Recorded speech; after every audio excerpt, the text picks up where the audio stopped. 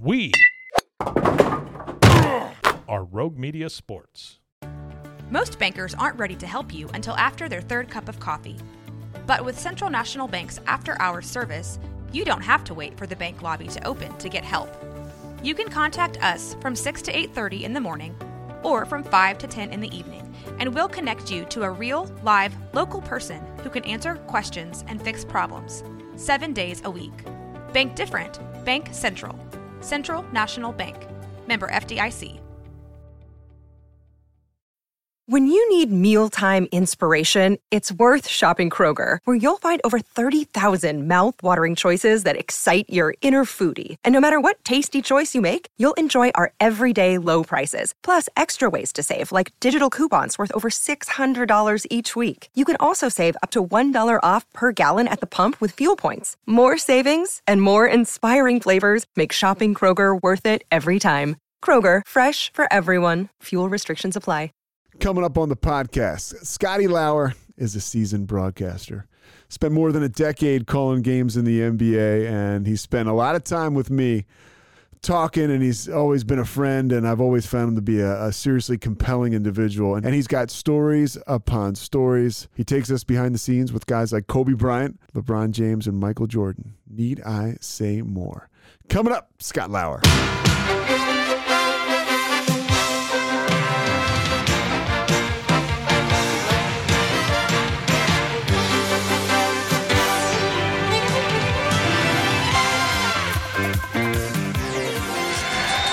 Here to Time Warner Cable Arena. We're in uptown Charlotte. Knicks are in town against the Hornets. The Hornets are 18 up and 26 down. Knicks are 8 and 36, but they've won 3 in a row. Hornets had their 3-game winning streak snapped in Cleveland last night. The Inactive Report is being brought to you by Novant Health. That is the official healthcare provider of the Hornets. Kemba Walker is out. So you grew up outside of New York City. In Westchester, New York, right?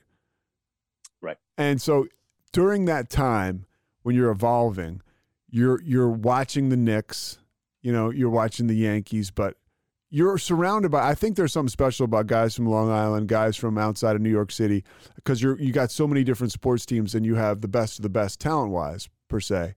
Who are some of your influences early on? Well, I mean, these are the giants, right? Marv Albert. Obviously doing Knicks TV. Mike Breen, who is the voice of the New York Knicks on radio, a WFAN at the time, carrying those games. Gary Cohen of the New York Mets was doing radio. Now he's transitioned to TV. Even Ian Eagle, right? I was interning at WFAN one of my years in college, and I got to know Ian pretty well. And he was doing the Nets and I guess Jets really in the fetal stages of his career. But how can you go wrong trying to listen and learn and enjoy from Marv and Breen? They're truly the best, and they were very inspirational. So I would get an adrenaline rush, listening to these guys all the time.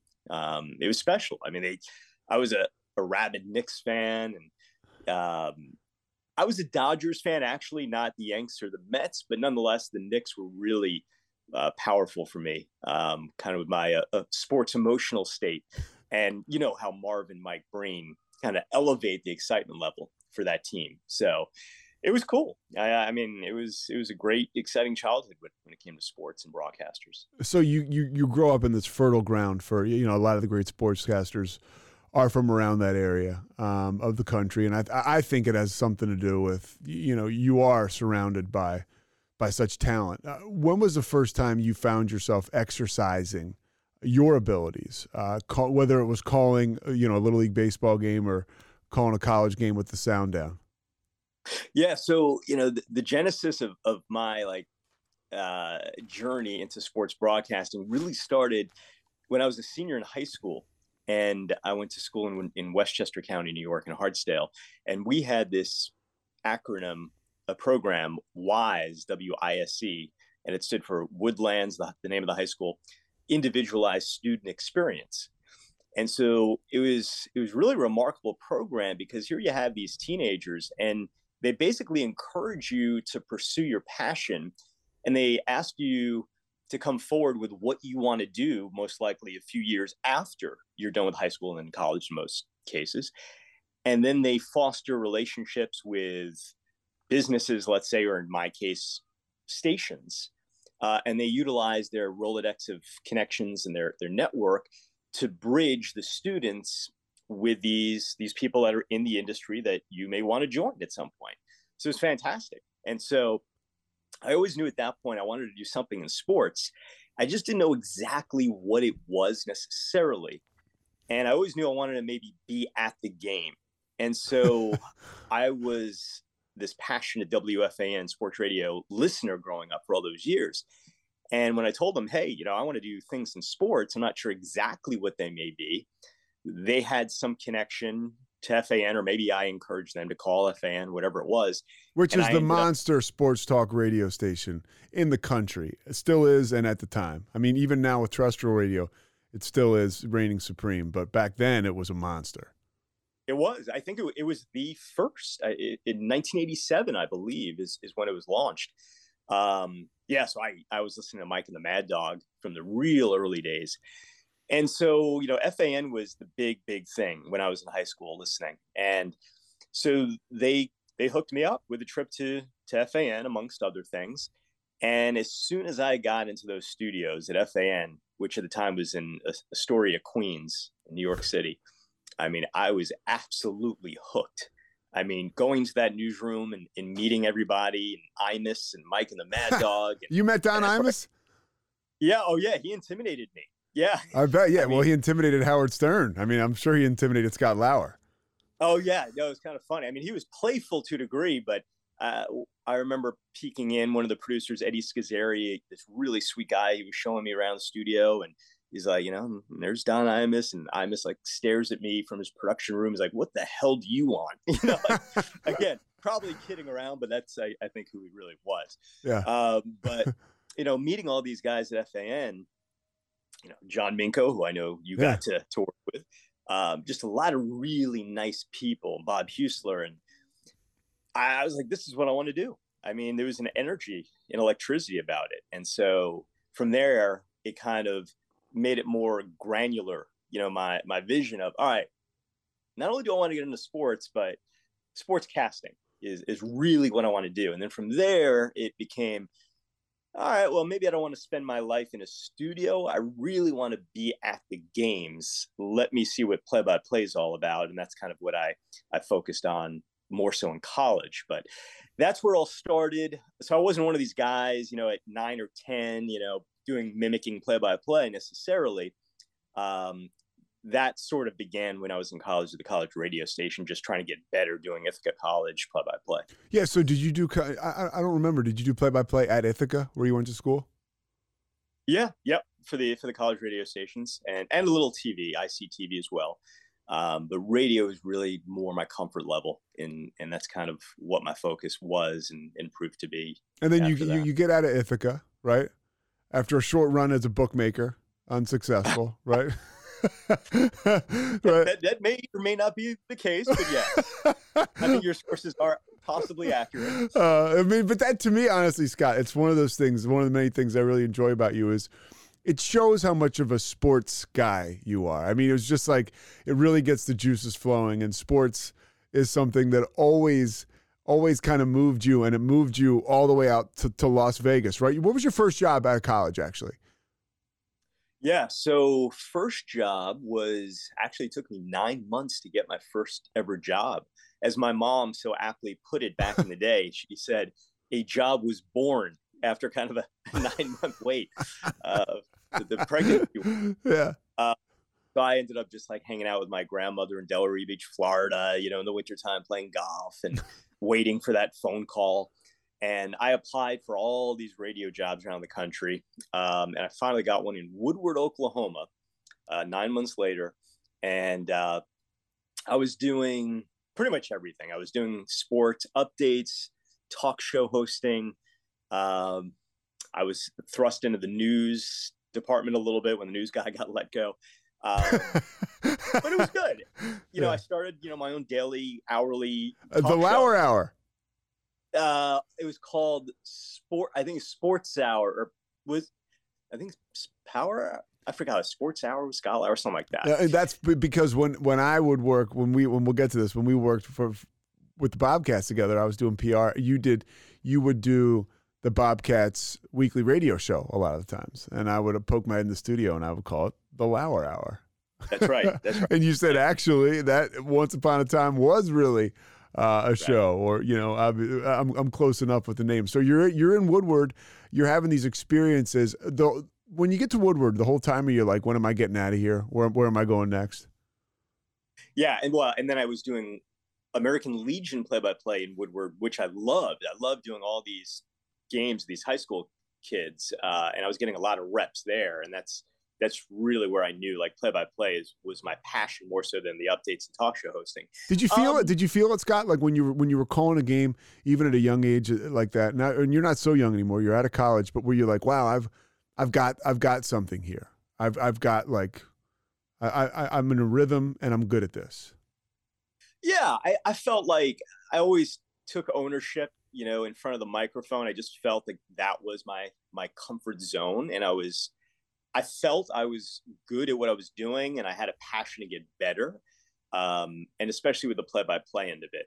I didn't think I was necessarily the best talk show host, and the updates to me weren't exhilarating, but the play-by-play really got my juices flowing. So that really became my goal from a young age professionally, is let me see how far I can take this. Can I get to the majors or the NBA or the NFL, that kind of a thing? And I treated my 20s as kind of my apprenticeship.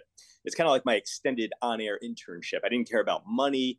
I didn't care about where I was living in the U.S., even though I love traveling. So it kind of was a perfect blend of my passions of sports and traveling and exploration. But I didn't really worry about anything. I just wanted to get better for all those years in my 20s. But yeah, that was definitely my vision, is to go as far as I could in play-by-play. And after Woodward, is that when you did you go to Wyoming or did you go to Vegas after that? Let's see. So Oklahoma turned into Vegas. Yep. That's where I did the Sports Fan Radio Network. Who'd you work with? Who are some of the bigger names you work with at the Sports Fan? JT the Brick. Yeah, he's awesome still. Yeah, he was really cool with me. I mean, he because I've always been ambitious and I wanted to do things all the time. He allowed me to do like features, and he would play them on his show. A lot of people would be like, who the hell is this young guy? I don't want this guy contributing to my show, which is nationally acclaimed. But he's like, no, man. He's like, if you've got something and you're putting in the effort, record something, I'll play it. And that was really great of him. I don't know if you know some other names, but I was mainly the producer for Chuck Powell and Soren Petro at the time. Oh, I remember Petro. Yeah. And Soren, I think, went back to Kansas City where he's from, but they're both extremely talented talk show hosts. How was Vegas? How was living in Vegas? Vegas was unique, obviously, and special. The irony was it was before I dove into poker, which became one of my passions. But it was kind of surreal when you're living in the Mecca, basically, of the world when it comes to tourism. But after a while, I think the novelty wore off after a few months. You're like, all right, thousands of tourists yet again, But, it was fun. I worked at the MGM Grand. That's where the talk show was that I was producing at the sports book and casino. So that's where I would go every afternoon. We do our show that I was producing. The kicker of that job was I got to do updates and on weekends and a little talk show fill-in work. So that was fun. I mean, obviously I wanted to be on the air, but I knew. Did they pull the plug on that station? They were pretty. That station was pretty ambitious, and I think it did fold after a little bit, right? Yeah, that no longer exists. Okay. Maybe I led to their downfall. I don't know. But well, it was I thought it was when I started doing stuff with the War Room, which turned into NFL Scouts, which was eventually sold to ESPN. We worked with the Sports Fan Radio Network, and it was pretty cool. I remember it was an exciting time. It was an exciting time all across the landscape of sports broadcasting because, the internet was coming about. People, you had different websites that were, all sports all the time, obviously, and this station was one of those one of those things that was growing up out of that whole situation. Things were really opening up. Yeah. I mean, there were some big affiliates there. We were on EEI in Boston was one of our big affiliates, and we were on, I think, Phoenix, and I'm not sure if we were on Philly or not, but it was fun. Yeah, come to think of it, maybe McShay was on as a guest periodically, things like that. Yeah, it was pretty cool. We move on now from Vegas, and then when do you start? I think you go to DC after that, and you're calling minor league games. Is that right? That was a couple of stops after. Okay. So to go chronological order after Vegas, so that's when I really wanted to focus exclusively on play-by-play, because I missed that for my, like, even just doing the high school games in Oklahoma. When I went to Vegas, I mean, it was fun to an extent, but there was no play-by-play involved. And that's when I made the decision. And it was kind of bold at the time. Here I am, a young guy living in Vegas. And I tell one of my bosses, I'm like, you know what? I'm going to the baseball winter meetings here, and I want to do play-by-play. And I ended up getting a job in Butte, Montana. That's right, yeah. Yeah, and they were an Angels affiliate at the time. And I remember, so that's in rookie ball, so we were doing 76 games of play-by-play every year, 76 games season. And I remember the GM at the time, Ted Torno, he goes, all right, I'm giving you this offer. Here's the deal, though. I need you to do a lot of sales for me for like months before the season starts, which isn't terribly uncommon in minor league baseball. It's okay. He's like, but here's the deal. The rub is my wife's pregnant. I'm not going to be in the office as much. I really need sales help. I just don't have any more of a budget to pay had you just come in and call the games. So I got paid $2,500 for the entire 6 months. And you made it work. Yeah, but again, like I said before, I didn't care as much about money. I just wanted reps. Yeah. 20s. That was my goal. I mean, look, you're not going to make much money anyway doing minor league baseball at the time, at that level especially. So I go from Vegas to Butte, Montana, which is how many games beautiful. how many games do you think you called over the course of one season? It was 76. So you called 76 games, and then so from Butte, where are you able to go from there? So from Butte, I ended up going to the marquee team in the league, the Billings Mustangs, also in Montana. Okay. Billings had this aura about it, just because it was one of the bigger cities in the league, and they had a real great support system in the community for the Mustangs baseball team. Are those games all sold out? Yeah, I think a lot of them, weekends, were definitely packed. Okay, for sure. And it was definitely the proverbial big fish, in the small pond. So if you were going to be in the Pioneer League, Billings was definitely the place to be. And I had gotten to know Gary Roller, the GM, who's still the GM there and still a really good friend of mine, pretty well during my year in Butte. And then I was able to get that job when Joe Domini was his name at the time. He left to take a hockey job. So I spent 99 and 2000, 2 years in Billings. And I was also able to call basketball for a defunct minor league basketball league, the IBA, the International Basketball Association. Yeah. But they had the Rim Rockers. So I was able to jump back and forth from baseball to hoops, which was fantastic. And it ends up that hoops becomes your bread and butter. And now you continue to do minor league baseball, right? You get the work in, I guess it's Northern Virginia, correct? So then it was Northern VA after Montana to do single A baseball. And then I was able to go to a Washington Wizards game with a tape recorder. This is what, by the way, for people listening, this is because you've told me to do this before, years ago. Basically, if you don't have a game or if you don't have an event that you're calling, tell them what you did. Right.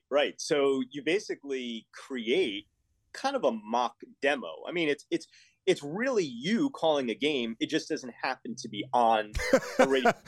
Yeah. But, the gist of it is you need somebody to listen to what you'd sound like. And to me, I always felt if I could get a professional, true top level game on tape, it would just sound a lot better to have real NBA or Major League Baseball names and get the crowd ambiance. It would just sound better. And so I ended up going to a Wizards game one winter there. It was like 2003, I think it was. And I needed to update my basketball play-by-play, and that's how I decided to do it. And you did a whole game? I did a whole game, and I edited that up and chopped it up and circulated that to all the NBA broadcasting directors and play-by-play guys just to see who might possibly take a liking to it, my style, and nice enough, frankly, just to even respond to me. Let's talk about your voice, okay? Because you've got a golden voice. Now, is that something growing up in New York? No, you really do. That you learn, okay, I gotta have the pipes to do this. Like, did you work on that, or is that just courtesy of Harvey and what's your mom's name? Sandra. Sandra. Is it courtesy of them? You have such a steel trap memory. Yeah. I knew your mom's name. I'm mad I forgot it. But is that just you born with that or what? Yeah, I mean, I didn't do any formal like voice training or anything like that. It's just me, Sousa. so you have that great voice. You send this tape out, and then what's the response like? What happens after that? So yeah, there were just a select few that responded, and I want to give a few of the people the right due and credit. Now, for one, Steve Martin was one, and obviously that proved to be important. Basically a year later, Mark Zumoff, Zoo was just awesome. Philadelphia 76ers longtime TV play-by-play who just retired. There were a few really nice people. Dave Dombrowski, the Cleveland Cavaliers director of broadcasting. So, I just really appreciated those that took the time. And, I think I couched my letter to everybody saying, yeah, I'm just looking for some feedback and this and that. But really, frankly, it was all about just making connections. Mm-hmm. And if they had quality feedback, great. But I just wanted people to get to know who I was. And then from there, I would every few months circle back and just reach out and try to grow that relationship. And so your relationship grows with Steve Martin, who's in Charlotte, right? I mean, or I guess at that time, was he in New Orleans? So, yeah, he was in New Orleans, right. Yeah, at that point, because Charlotte lost the team in 2002. Then they go to New Orleans. And Steve Martin is the play-by-play broadcaster on television for the now New Orleans Hornets. That team goes away; they're done. They start up a new team called the Bobcats in Charlotte, and we'll jump forward a little bit. Where are you when you get a call from Steve Martin? Does he call right away and offer you the job? Okay, so what happened there was the next year, 2003, I go to Vero Beach, Florida to do the Dodgers single-A play-by-play. Then in 2004, I go to Indianapolis, Indiana to do AAA baseball play-by-play as a number 2 guy. Which looks pretty good, by the way, on the broadcasting resume. I mean, you're getting good work now. Yeah, I'm trying to validate myself, climbing the proverbial ladder step by step, knowing that it's hard for a major league team, especially to hire a guy unless they've got AA minimum, if not AAA, on their resume. Yeah, it's all about the credibility game, as you know. Yeah.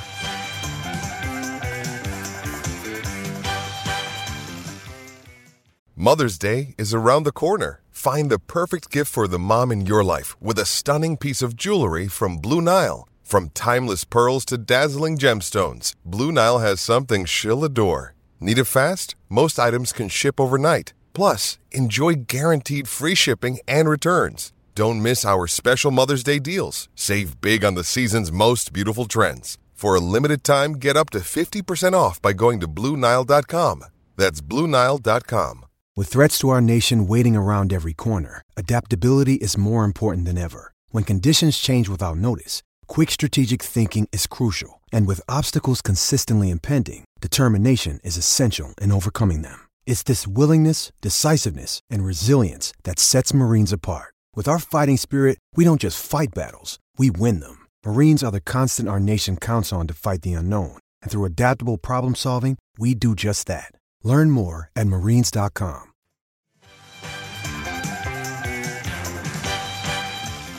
And even though I did do a little basketball, as I mentioned, in the minors in Billings, Montana, I hadn't done, hoops, in a couple of years up to that point. So anyway, I stayed in touch with Steve and a few of those others for a year, or probably a good year since I first circulated those tapes. But to go even back a few weeks, if not months, and I'll tie it all together in a minute, but I ended up driving to Charlotte because I connected with John Guaiano through my mailers. He listened to it, was nice enough to get back to me. And I said, listen, you guys obviously are getting a team. He was the director of broadcasting for the expansion Bobcats. So he was in charge of filling out the play-by-play teams for. So did you drive to Charlotte just to make this connection? Yeah. So I lied. I'm like, I'm going to be in Charlotte, Of course I wasn't going to be in Charlotte. So I'd love just to say hi to you for 5 minutes. And of course, I did it specifically just to get in front of them, just to try to cement and reinforce. And did you meet him? Oh, yeah. So I just spent a few minutes with them. And I said, listen, again, realistically, I don't know what I can do. I know I've never done a lot of professional play-by-play when it comes to basketball, but I was more than happy and willing to do the pre-half and post-game radio. That was my realistic goal at that point. So anyway, I meet with John. Nothing really seems to happen. Steve Martin gets the play-by-play job. They bring him back essentially to Charlotte. Obviously a great, simple, no-brainer. So then I kind of had a two-pronged connection to the Charlotte Bobcats at the time. I had Steve and John. So a few months go by. I'm in Indy. The season's winding down. And then I get a voicemail from Steve. I remember one day I get back and I just had a good feeling like, all right, Steve's probably not calling me unless something positive is developing here. And I call him back and he gives me the exciting news. And he says, we want to offer you the pre-half and post-game job. And the kicker is you get to back me up and fill in 12 to 15 times a year when I've got ACC TV conflicts. For football or basketball too. Yeah, both. So, of course, I would have taken the job even if there was no play-by-play guaranteed. Yeah. But that was the real big kicker. Yeah. And he said, of course, John, when I brought your name up, John's like, yep, done deal. Like, I approve because he'd met you. Yeah. So it all kind of worked out in that regard. And that's how I So here we have Scott Lauer. It's 2004. You're this expansion broadcaster, and you take a job with this expansion franchise, right? And you go to Charlotte. There's so much happening at the time around this situation. One, you're brand new there. It's your first job in the NBA. Two, the Hornets are no longer there, and there's a bitter taste in the city's mouth, you could say. People are very excited that the NBA is back in Charlotte because the Hornets from 1988 to, I guess, 2001 had such incredible success there. They were the darlings of that city. And they left, on not the best circumstances. So there was a little bit of a sour taste in the city's mouth. You end up going to Charlotte. What was that like? How was being part of an expansion franchise in a city like that? How were you received? How was the team received in your experience? The team really wasn't necessarily warmly received. As you know well, being there, I have some questions for you. I got to look at. Yeah. Okay. Yeah. Yeah. It was crazy. Deals. The city was behind the original Hornets, and then when they were removed, kind of abruptly, to go to New Orleans, I think there was resentment there, and I'm not sure that the city really embraced another NBA franchise. I think it was more almost to a degree thrust upon them. Yeah. Bob Johnson was the owner. He gets the team for $300 million. Yeah, right. He gets the team. He's awarded the team for $300 million, which, you look at now. The Suns could go for $4 billion. And this is not forever ago. This is 2004, 18 years ago. Right. And then subsequently, 6 years later, Bob Johnson sells it to Michael Jordan, which we'll get to, for $275, which is crazy. That's like a sweetheart deal, right? But you show up in Charlotte, and It's just an interesting time. I was there too. I mean, I did public relations for the Bobcats. That's when I got an opportunity to meet you. It was a fun time because it was a brand new organization. But what was your experience? You get with an NBA organization. What were your first impressions of being there? Whether it was media day or whatever your first day was. What was that like? Well, first of all, I mean, it was completely exhilarating for me because that's when I was essentially realizing my dream and my goal, for basically a decade is, I finally was able to latch on with an NBA team. So for me, I was in the heavens, regardless as to how popular the team was. Yeah, I didn't care either. I was so happy. Yeah, I was like, it's the NBA. At the end of the day, it was the NBA. That's right. That's right. On November 12th, this second-year player with the Cleveland Cavaliers was coming to town, and his name was LeBron James, and you were going to get a chance to see him. And that's kind of what they sold the team on early on. It was like, hey, Shaq will be coming with the Miami Heat. LeBron will be coming with the Cavaliers. Yeah. Kobe's coming. So it was like that was the campaign, dude. Oh, yeah. I mean, I was having a blast, like going to shoot-arounds. I was getting sound for not only the Bobcats, but I was also doing the shoot-arounds for the opposing team just because I was just crazy overzealous. And I was trying to fill the pregame show as well as I could. I remember getting a soundbite. You mentioned LeBron. I went up to LeBron, after the Cavs shoot-around. And I always like to do like human interest stories and stuff away from the actual sport, things that the average listener could appreciate and be entertained by. And I remember asking LeBron what his favorite movie was, and he said Saw. Saw, the horror movie. Right. Yeah. Right. I'll just never forget that. Like just random things like that. Yeah. And was that your welcome to the NBA moment? Did you have one? Let me grab my soda here.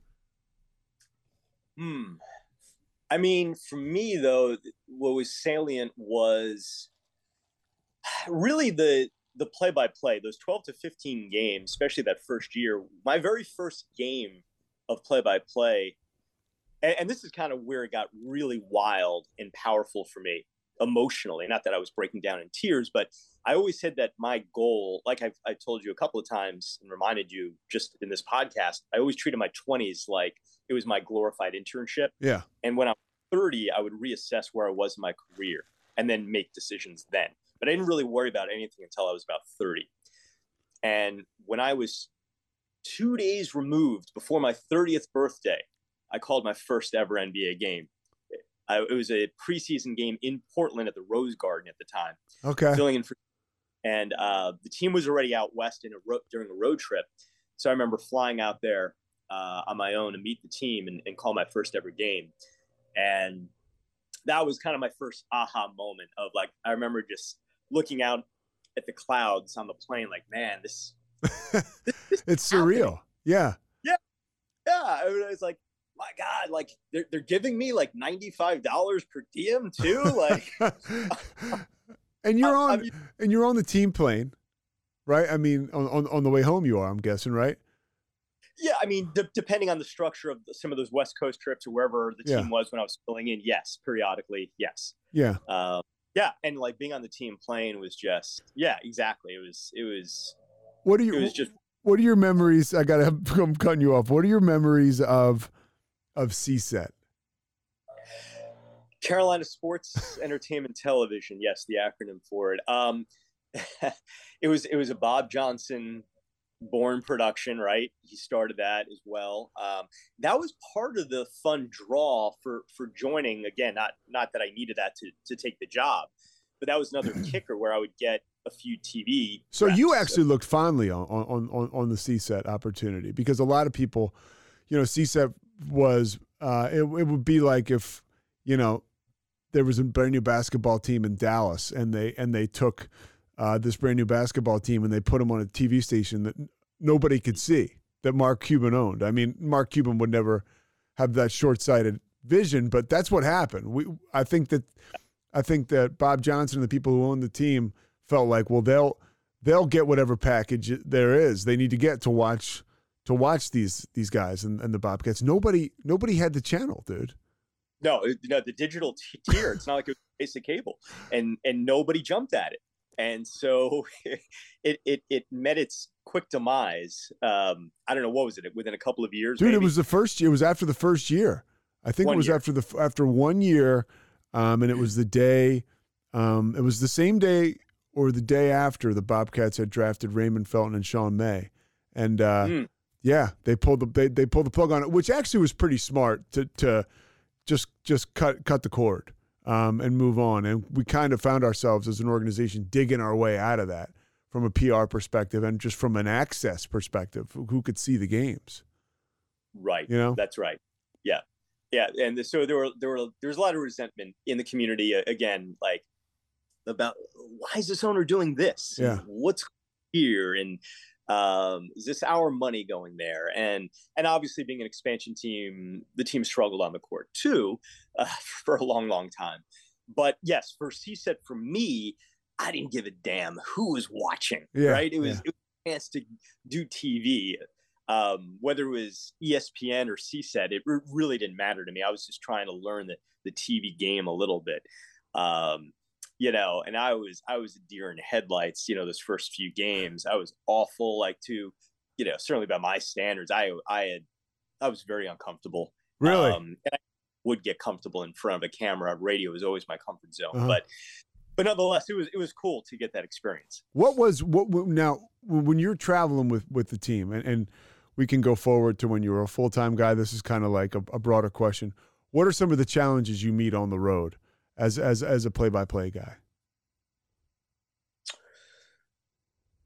I mean, from a personal perspective, I like the road just because of the exposure and traveling and exploration element. Mm-hmm. And look, you're treated like royalty. You're chartered flights, 5-star hotels. I mean, to me, that's exciting in itself. Or are you referring to something else when it comes to the road specifically? Well, no. I mean, that's kind of that's the first part of my question, and the second part is, and this goes to anybody. I think this is kind of like something that people aren't in tune with. You know, you work for, if you're an NBA broadcaster, you work for the team. And so you're kind of on the same side as the players, you know, the people in the front office. What kind of hurdles, though, did you meet from members of, let's say, the public relations staff? You know, like, you're on the road and you need a player. It's not as easy as people would think, is it? I don't know. I mean, for me, it was just because it's local radio, and for my needs, I had the access to what I needed, and that was just my own guys. I go to all the shoot arounds. I get my sound bites. I interview the head coach. You know, we do a walk-off interview, particularly, I guess, if they won at the time. Maybe they lost, don't bother. And that was all facilitated through our own PR guy. Yeah. So for me, you know, it really wasn't much of an issue at all. So you felt like so you didn't encounter any kind of problems with that stuff? No.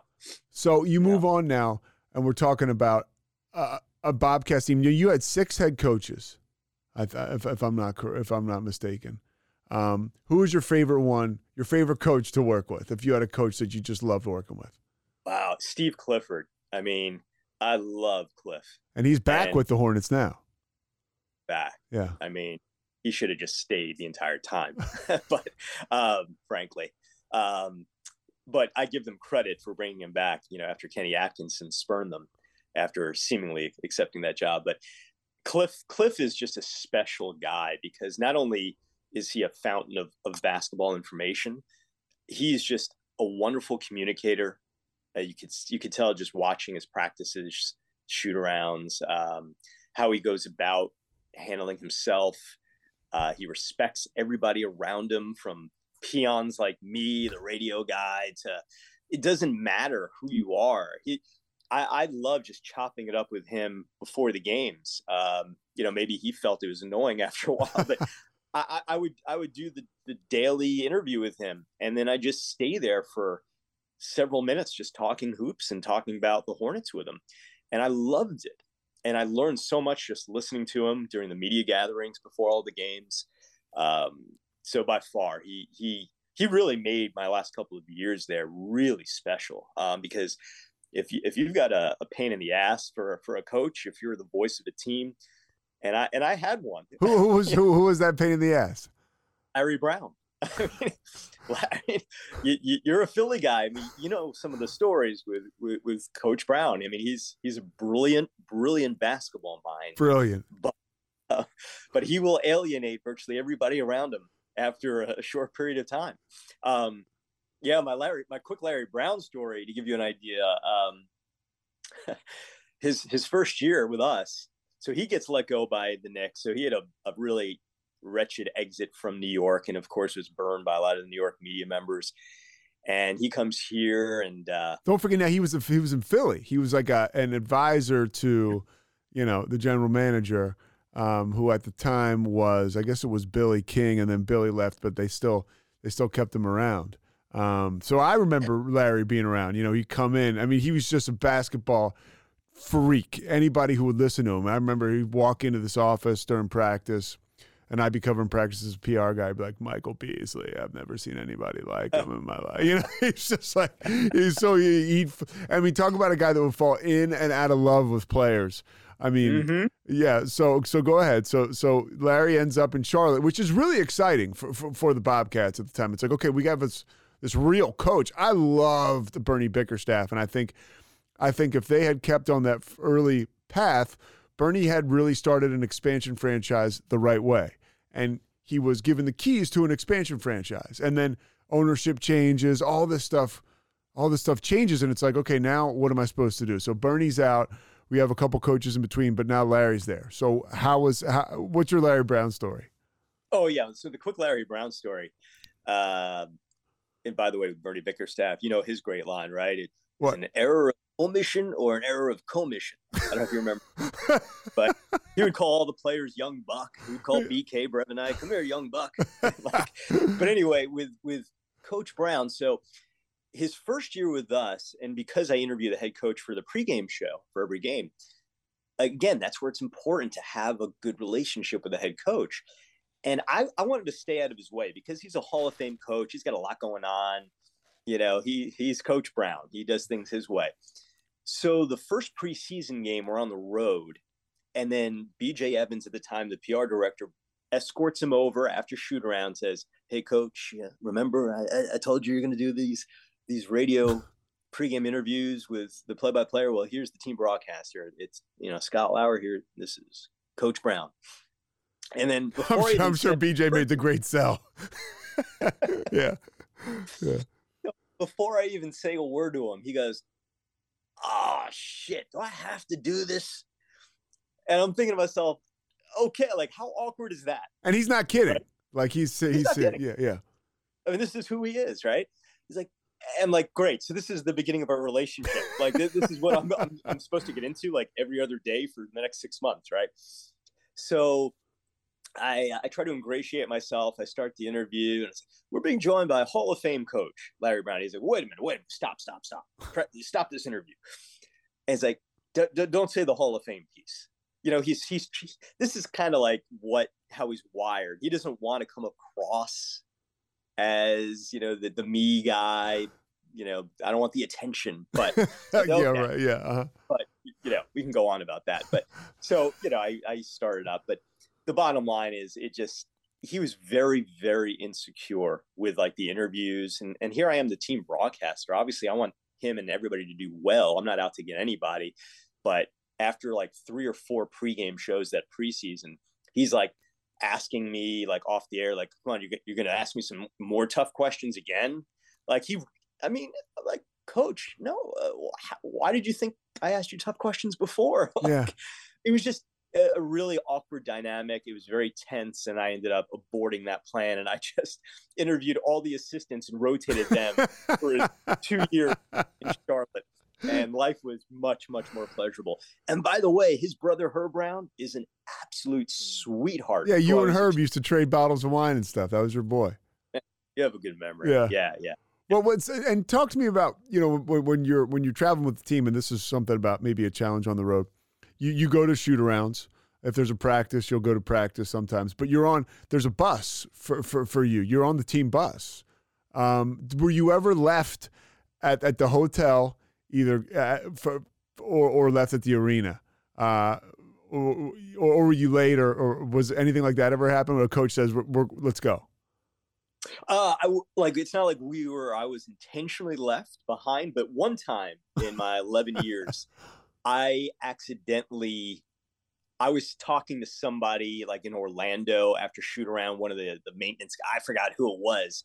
And for some reason, I didn't realize we were, just seconds away from the bus departing, and I missed the bus. So then I had to cab it. That was the only time I've ever missed a bus or a plane ride. Have you ever been on a plane getting ready to go away on a road trip and a player doesn't show or a coach is late?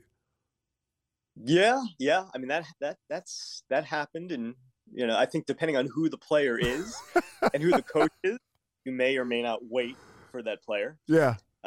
You hear stories like some of the greats, like, all right, well, we're going to just sit here on the tarmac for the extra 30 minutes because the star is running late. Yeah. But yeah.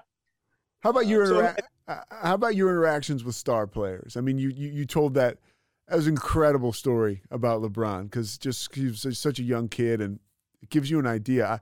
I can guarantee you, if you ask LeBron James what his favorite movie is right now, he's not going to say Saw. He might say The Color Purple, but he's not going to say Saw. What was it like for you to be around these stars, and are there other moments like that? Because I think one of the more interesting things about the job is the access.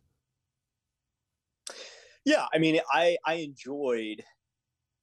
I mean, I'm kind of anesthetized around athletes because some people think it's remarkable. Here I am, I see Patrick Ewing in the background on my TV. Georgetown finally won a game. Of course, he was on the staff a couple of years. I mean, that was really cool. Growing up a New York Knicks fan, following Ewing and Oakley, and here they are as assistants during two different stints with Charlotte. It's really wild how things play out sometimes.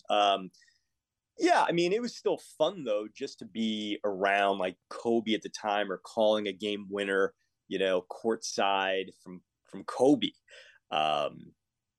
That's fun. Now, maybe he wasn't a true star, but I do want to give Al Jefferson a quick minute of glory here, because it was one of the greatest gestures that anyone has ever provided. I'm sure I told you this, but, I used to play poker quite a bit, and I used to play on the team flights the last couple of years. And Al Jefferson was one of the guys that would play all the time, Marvin Williams and a few others, but Gennaro Pargo. But with Al eventually sent me money and paid for, and you were out in Vegas. I was there for Summer League. I stayed with you. You stayed with me. That's exactly right. You went to the bank with me, right? When I got the money out. Yeah. That Al hired me. So he sends me $5,000. Now, to him, I did the math, and he's a guy that's made, $130 million in his career or something? Yeah. And again, you can't make light of it, because an amazing gesture is an amazing gesture. For me, especially at the time, that was a lot of money. He also paid for, our hotel room. Hour, yeah, I was there. Yeah. And he paid for my flight. He did everything. Yeah. So he ended up spending $7,000 overall total of his own money, which is, and now again, the deal was, if I would have cashed in this high stakes. Well, look, we got to be real here. The outcome wasn't great. How quickly were you out of this? I unfortunately got busted set over set. That's 3 of a kind over 3 of a kind. It was kind of tough timing. And so I was eliminated in that first day. It was only like a 1 or 2 day tournament anyway. But the deal was, if I would have cashed in this tournament, I would have given him half of my winnings, which is a standard poker backer deal. Yeah. And he was cool about it. I said, dude, I saw him out there, and I was like, oh, Scotty was playing for you. He goes, yeah, he caught a bad hand or something. He could have cared less. You know what I mean? He was happy that you got the experience, and I think he did like the excitement of staking you, because he played with you enough where he knew you were a real good player. Yeah, but I mean, it was such a sweet gesture from him. Yeah, and never forget that. And all right, as we come down the stretch here, I got a couple other things I want to make sure I hit on you, with you. All right, so it's the 7-59 season. It's a strike shortened season, but I'm sure it seemed long enough. You get in 59 losses. How the hell do you do play-by-play for a team that is 7-59? How do you keep your spirits up? How do you keep the fan spirits up? Oh, wow. Yeah. And part of that was there was a 24 game losing streak mixed in. Yeah. It was statistically the worst team record-wise in the history of professional sports. It really was. The 7 wins was the fewest ever, and the winning percentage was the lowest ever. Yeah. So in a kind of a way, I kind of smile at that. I was part of history, right? It was really very difficult. I mean, it was challenging because I never fashioned myself as a true homer broadcaster. Obviously, I wanted my teams wherever I was to excel. It just makes my life more enjoyable to call those games. But I'm not one of these complete shills and, going overboard and exaggerating, for the team I'm broadcasting for. But all that said, like, how can you spin things even moderately for a 7-59 team? So it was tough. I mean, I don't know, how you get through that. Again, I think you become anesthetized after, months of just getting smashed, and like the talent level wasn't there. That was Kemba Walker's first year. They drafted Kemba and Bismack Biyombo in the lottery that year. It was rough. It was rough. That was what Coach Silas was. Yeah, and he's a legend. He's just an incredible guy. What about now? You were the studio host. Which years again? I was a studio host. This is one that, God bless you, you helped me get the job before I got sober. So I was a studio host for 2009 and 2010 when we made the playoffs. The Bobcats made the playoffs. It was unbelievable. Of course, Larry Brown did an incredible job. Steven Jackson was a huge acquisition around, I guess it was maybe November, December. Maybe it was closer towards the trade deadline, but he was unbelievable. I remember Jared Wallace was an all-star. Yeah. I remember I asked Steven Jackson once, how important is Gerald Wallace to this team? And he paused and he said, how important is breathing? I mean, that's, he was awesome. And he was a guy, he was the kind of guy, he was a perfect guy for that team. He could take the last shot. He played hard defense. He challenged guys to play at that next level. He was incredible. But part of that, and we have to give, look, that was Michael Jordan. Michael Jordan hires Larry Brown. Michael Jordan at this point in time is pulling the trigger on personnel moves pretty much. What was your experience like? People always ask me, what was it like working for Michael Jordan or being around Michael Jordan? What was it like for you? I mean, he buys a team in 2010. By the way, and I love your story on the payoff with Pete, talking about your encounter with MJ. Oh, yeah. I mean, I had one encounter where I was on the wrong side of things and I wasn't sober yet. And then I had another encounter where I was, and it was incredible. Yeah, we'll tease it. You can listen to the payoff with Pete to hear that full story. But it's incredible. Yeah. Look, MJ, he is bigger than life. Like I was mentioning, being around athletes most of my life, it doesn't really do anything for me like it does for the average person, right? But that said, when MJ is around, there is a feeling like I've never experienced before. Yeah. I mean, it's unique and it's hard to even describe. There's a presence. The majesty is there. It's the greatest ever. And I mean, he's just a fun guy to be around. He is. He jokes and his brothers are sweethearts. It's a great family. So I always say, regardless of what you think about this guy as an owner or whatever, I'm telling you, he's a good man. I mean, I know people may have different, but in my experience, he was always, he just was a nice guy. I mean, that was my experience. Yeah. The few times we would be together, I mean, he'd call me Scotty. I'm always thinking, is that because of Scottie Pippen? But the one fun quick experience I'll mention is I'm looking at my questions, see if I got them out. Okay, go ahead. I was engineering in the radio studio.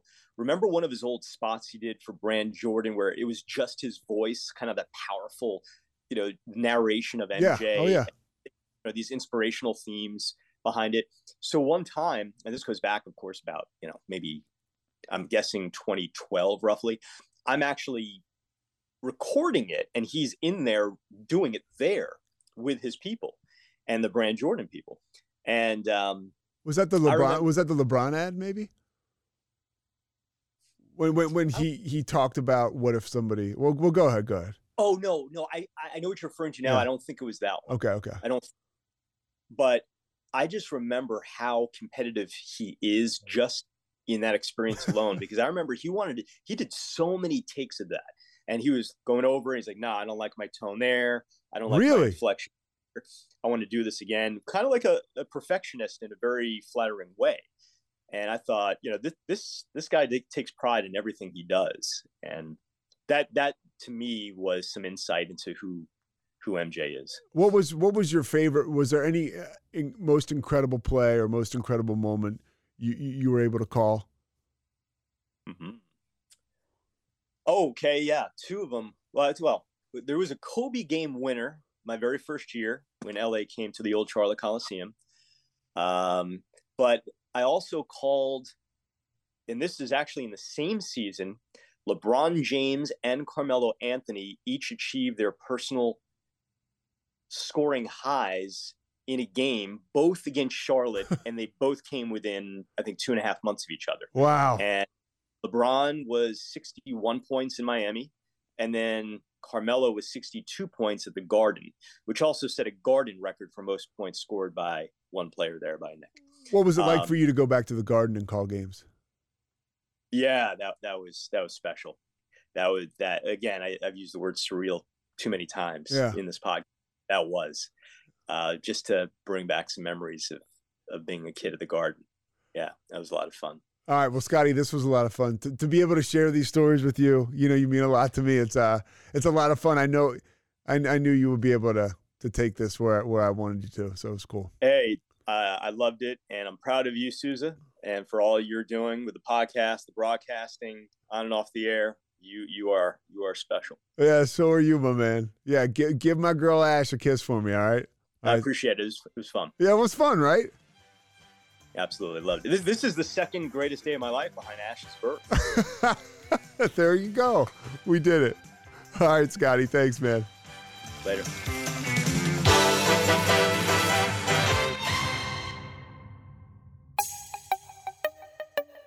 This has been a Rogue Media podcast.